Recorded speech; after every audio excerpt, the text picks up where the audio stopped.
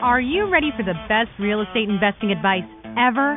Join Joe Fairless as he talks to successful real estate professionals and asks them to share their best advice ever. From deal syndicators to wholesalers, flippers, property managers, pest inspectors, and everyone in between.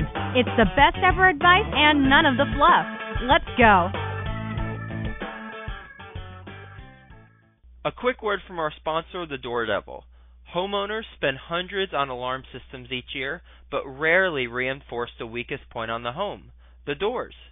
Bad guys know this, and that's why kick-ins are so common.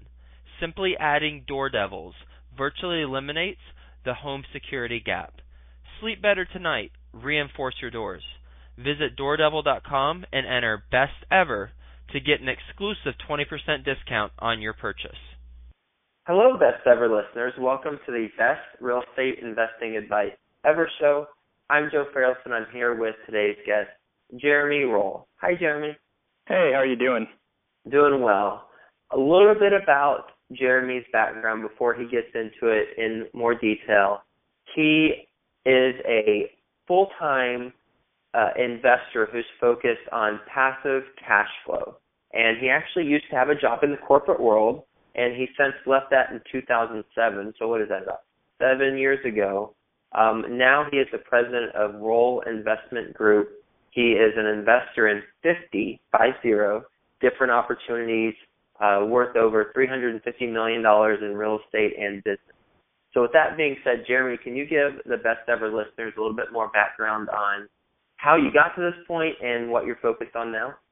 Yeah, sounds good, Joe. Thanks very much for having me on the show. So basically, I was, like probably many listeners, just sitting in the corporate world doing my job. And what happened with me is back in 2002, I got sick and tired of the volatility in the stock market due to the dot-com crash, which is actually similar to the volatility we've been experiencing the past few days in the stock market. And I looked for better ways to invest and essentially came across real estate first and then just the idea of cash flow in general. And I started to research cash flow, started to dabble and try, small amounts into real estate opportunities, most of which were commercial real estate. And I basically got hooked on cash flow, rotated all my money out of stocks and bonds into cash flow. And really what hooked me with cash flow was that the predictability of the cash flow. I think what was bothering me with the stock market was just the unpredictability and the volatility. And what I found was that cash flow on the low risk side for sure really presented me with a more stable, predictable situation going forward. So between 2002 and 2007, I rotated all my money out of stocks and bonds into passive cash flow, most of which was in real estate, commercial real estate. But I'm involved in many other different types of investments, including ATM machines, cash flowing websites. I've done a number of different loans, including hard money loans in real estate, loans to businesses that are collateralized by assets. But everything I do is two common threads. One is that it's pretty low risk, and it's also managed by somebody else, so it's passive. In mid-2007, I was working for Toyota headquarters at the time, and I had one of those last-round moments in the corporate world, and I decided to take a risk, leave the corporate world off the cash flow. And at the time, I had enough cash flow to live off of, and also I liked having my paycheck at the same time, but decided to take that risk. And I left the corporate world, co-founded something called For Investors, By Investors, or FIBI, which is become now a pretty large networking group for real estate investors in Southern California and a couple of other states. We now have over 12,000 members and growing. And I've just been networking and investing full-time since mid-2007. Just in the way of more of my traditional background, I'm originally from Montreal. I have an MBA from the Wharton School, which is basically University of Pennsylvania out in Philadelphia. And I worked, very traditional marketing roles at Disney headquarters, Toyota headquarters, General Motors headquarters, and some others. So just more traditional corporate background. Now I'm just a full-time passive cash flow investor, which I love. One more note is that I'm actually an advisor and investment committee member for a crowdfunding real estate platform called Realty Mogul, which I'm guessing some of the listeners might be familiar with. So I actually help to advise them on some of the opportunities they're looking to put up on their platform and give my feedback as to whether they make sense to move forward with or not. So hopefully that's a comprehensive background for you. But when you look at all the different types of investments, from, as you mentioned, commercial to ATMs to, which I find interesting, cash flow website, you have to have a favorite. What's your favorite and why? So my favorite investment to date that I've done is actually the ATM machines. And the two reasons are, A, I get monthly cash flow checks from it. B, it's very transparent. The challenge with ATMs is that it's very hard to find a good and reliable operator, and there's a lot of sketchy operators. And actually, there was just a Ponzi scheme that was finally broken up in Southern California here about a month ago, where they raised $500 to $700 million over the course of 15 years, just to give you an idea. So, yikes. Yeah, there's a lot of sketchiness. You have to be very careful, and I wouldn't necessarily call that truly low risk compared to, let's say, commercial real estate, but I've averaged a true about 38% return since 2008, and now it's 2014. So that's per year. But if you ask me my favorite investment in terms of just stability and really on the low risk side, it's got to be commercial real estate that's on a very diversified tenant base, like a 200-300 unit apartment building, and that's maybe 99% occupied in a great location, or just any type of commercial real estate that's really diversified. Because the goal for me is to go to sleep tonight, wake up tomorrow morning, and not much has changed because I'm relying on that cash flow to live off of. So anything that falls in that bucket where I can really rely on the future cash flow, that's really what I love. What do you look for in an operator whenever you're presented an opportunity for passive investment? Yeah, it's a tricky equation that's hard to describe, because what I've learned over the years is that what's much more important about the opportunity is who you're making the bet on as opposed to what you're investing in. And so I like to tell people that you can invest in the best building that's 100% occupied on Fifth Avenue in New York, but if you're investing in a manager who then runs it to the ground or mismanages the money or does something else, then that property is going to go back to the bank and you're going to have nothing. So it didn't matter that it was the best building in New York. And so who you're making the bet on is imperative in the type of investing that I do, where I basically trade control for diversification, where I hand control to somebody else to manage the opportunity who's presumably very experienced. And so with that in mind, what I really try to do is get a sense of who the person is, and I look for operators who tend to underpromise and overdeliver. And what I mean by that is that they're looking to build longer-term relationships with investors, and they're trying to basically be very conservative in their projections because they want to try to perform well for investors. And so you have to kind of read between the lines in many different scenarios, including reading the projections and just even what you're hearing from them and when you talk to them. And I always meet them in person for a gut check. The gut check is one of the most important things. But just adding all these intangible pieces up together, including a background check, which is one of the most important things people can do that often is overlooked, adding all this together and determining who is the person I'm making a bet on, and do I want to make a bet on that specific person, that to me is more important than the opportunity. I think a lot of people tend to get lost in looking at the opportunity and liking the opportunity, but not assessing the operator well enough. That makes a lot of sense. And if you watch an episode of Shark Tank, you'll see that's why they invest in certain individuals or certain companies, and that's why they don't invest in certain companies. They just have a good feeling about the person presenting. When you said you mentioned the background check, what specifically do you check, and how do you do that? Yeah, so I use a service called TLO, like Tom Larry Operator.com, which is actually owned by TransUnion, which is a large company. There's another service I'm aware of called Accurint, which is ACCURINT.com, which is owned by LexisNexis. It's a very similar service. It's more expensive. And essentially, these are the types of services that the private investigators will use to do background checks on people. And so when you run them, you basically run their criminal history, their property ownership, company ownership, any bankruptcy liens, judgments that are found on them. And they actually go into an incredible amount of detail about the history of the person, who they're affiliated with. The list goes on and on. Honestly, a lot of the times I run a check on somebody, and it's 50 to 100 pages. And so to me, that's a very good starting point. And then from there, if everything looks good, then it's a question of really assessing the individual yourself and reading between the lines and looking at how they're presenting the opportunity to you, whether they're trying to pitch you or whether you really think they're in it for the right reasons. So it's not just about the background check, but that's a very important step. Okay, here we go, Jeremy. What is your best real estate investing advice ever? Well, I mentioned it before already, but I'd say for passive investors like me, people tend to focus on the opportunity, but it's really important to focus on the people, the person, and the opportunity, meaning the manager and the opportunity. And I would also say an interesting little piece of advice is that when you're passive, you can decrease your risk in certain ways by making bets on wealthier people. I don't really hear people talking about that very often, but when you're in an opportunity and something goes wrong, if somebody is managing it and they're very wealthy, they can typically afford to provide a short-term loan to the opportunity to help it bridge along, or they might be able to resolve more financial-related challenges more easily because of their wherewithal and their actual personal wealth. So that's another little tip that I would give to people that I actually have found very useful over the years. Are you ready for the best ever lightning round? I'm ready. Best ever book you've read? Rich Dad, Poor Dad, plus Cash Flow Quadrant, both written by Robert Kiyosaki, and I would recommend you read them in that order. Best ever personal growth experience and what you've learned from it? Best ever personal growth experience is essentially I was in I invested in a 308-unit apartment building, first property across from the State University campus, 99% occupied, fantastic situation, experienced operator in student housing.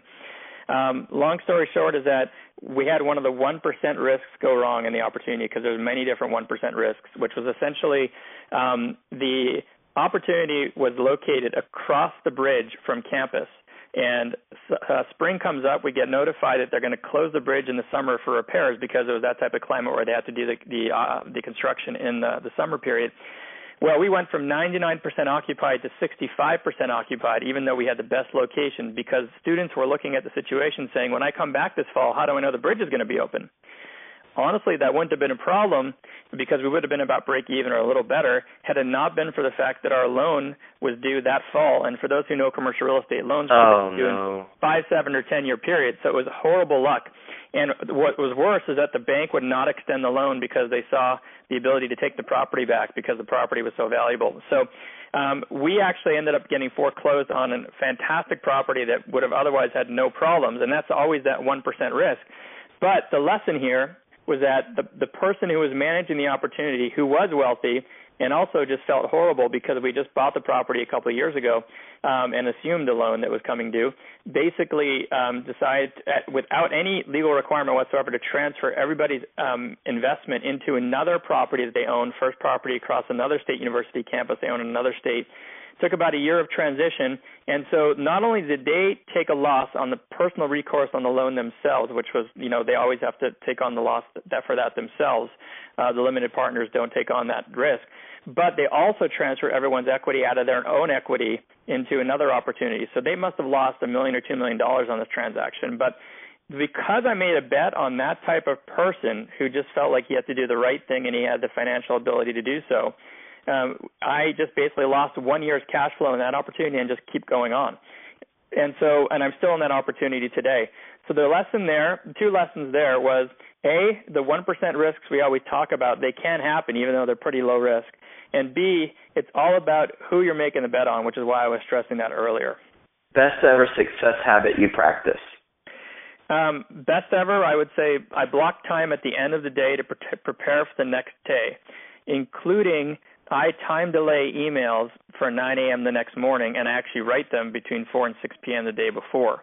But it also goes hand in hand with just having a good tracking and follow-up and to-do system in general. But blocking out my 4 to 6 p.m. time for no calls and getting everything time delayed and already going to be sending out the next day puts me in a fantastic position and kind of getting ahead of the curve for the next morning. You time delay the emails so that the ones that you write go out the next morning? Yeah, and I time delayed them for 2 reasons, actually. One is because I personally believe that there's going to be a higher probability of success that someone's going to read the email if they get it at 9 a.m. the next morning or 9:30. Then if they look at it, let's say if I send it at 5:30 p.m., it might get lost in the shuffle and they may lose it the next day. The other thing, though, which I think is equally as important, is that if somebody responds to my email, they read it at 9 or 9:30, they respond to it that morning, I'll already be in a position where I have the time to respond to it that morning because I don't actually schedule any calls till about 11:30 for the same reason the next day. So I'm extremely scheduled, but because of that, I'm also extremely efficient. So there's a couple purposes in me time delaying the email.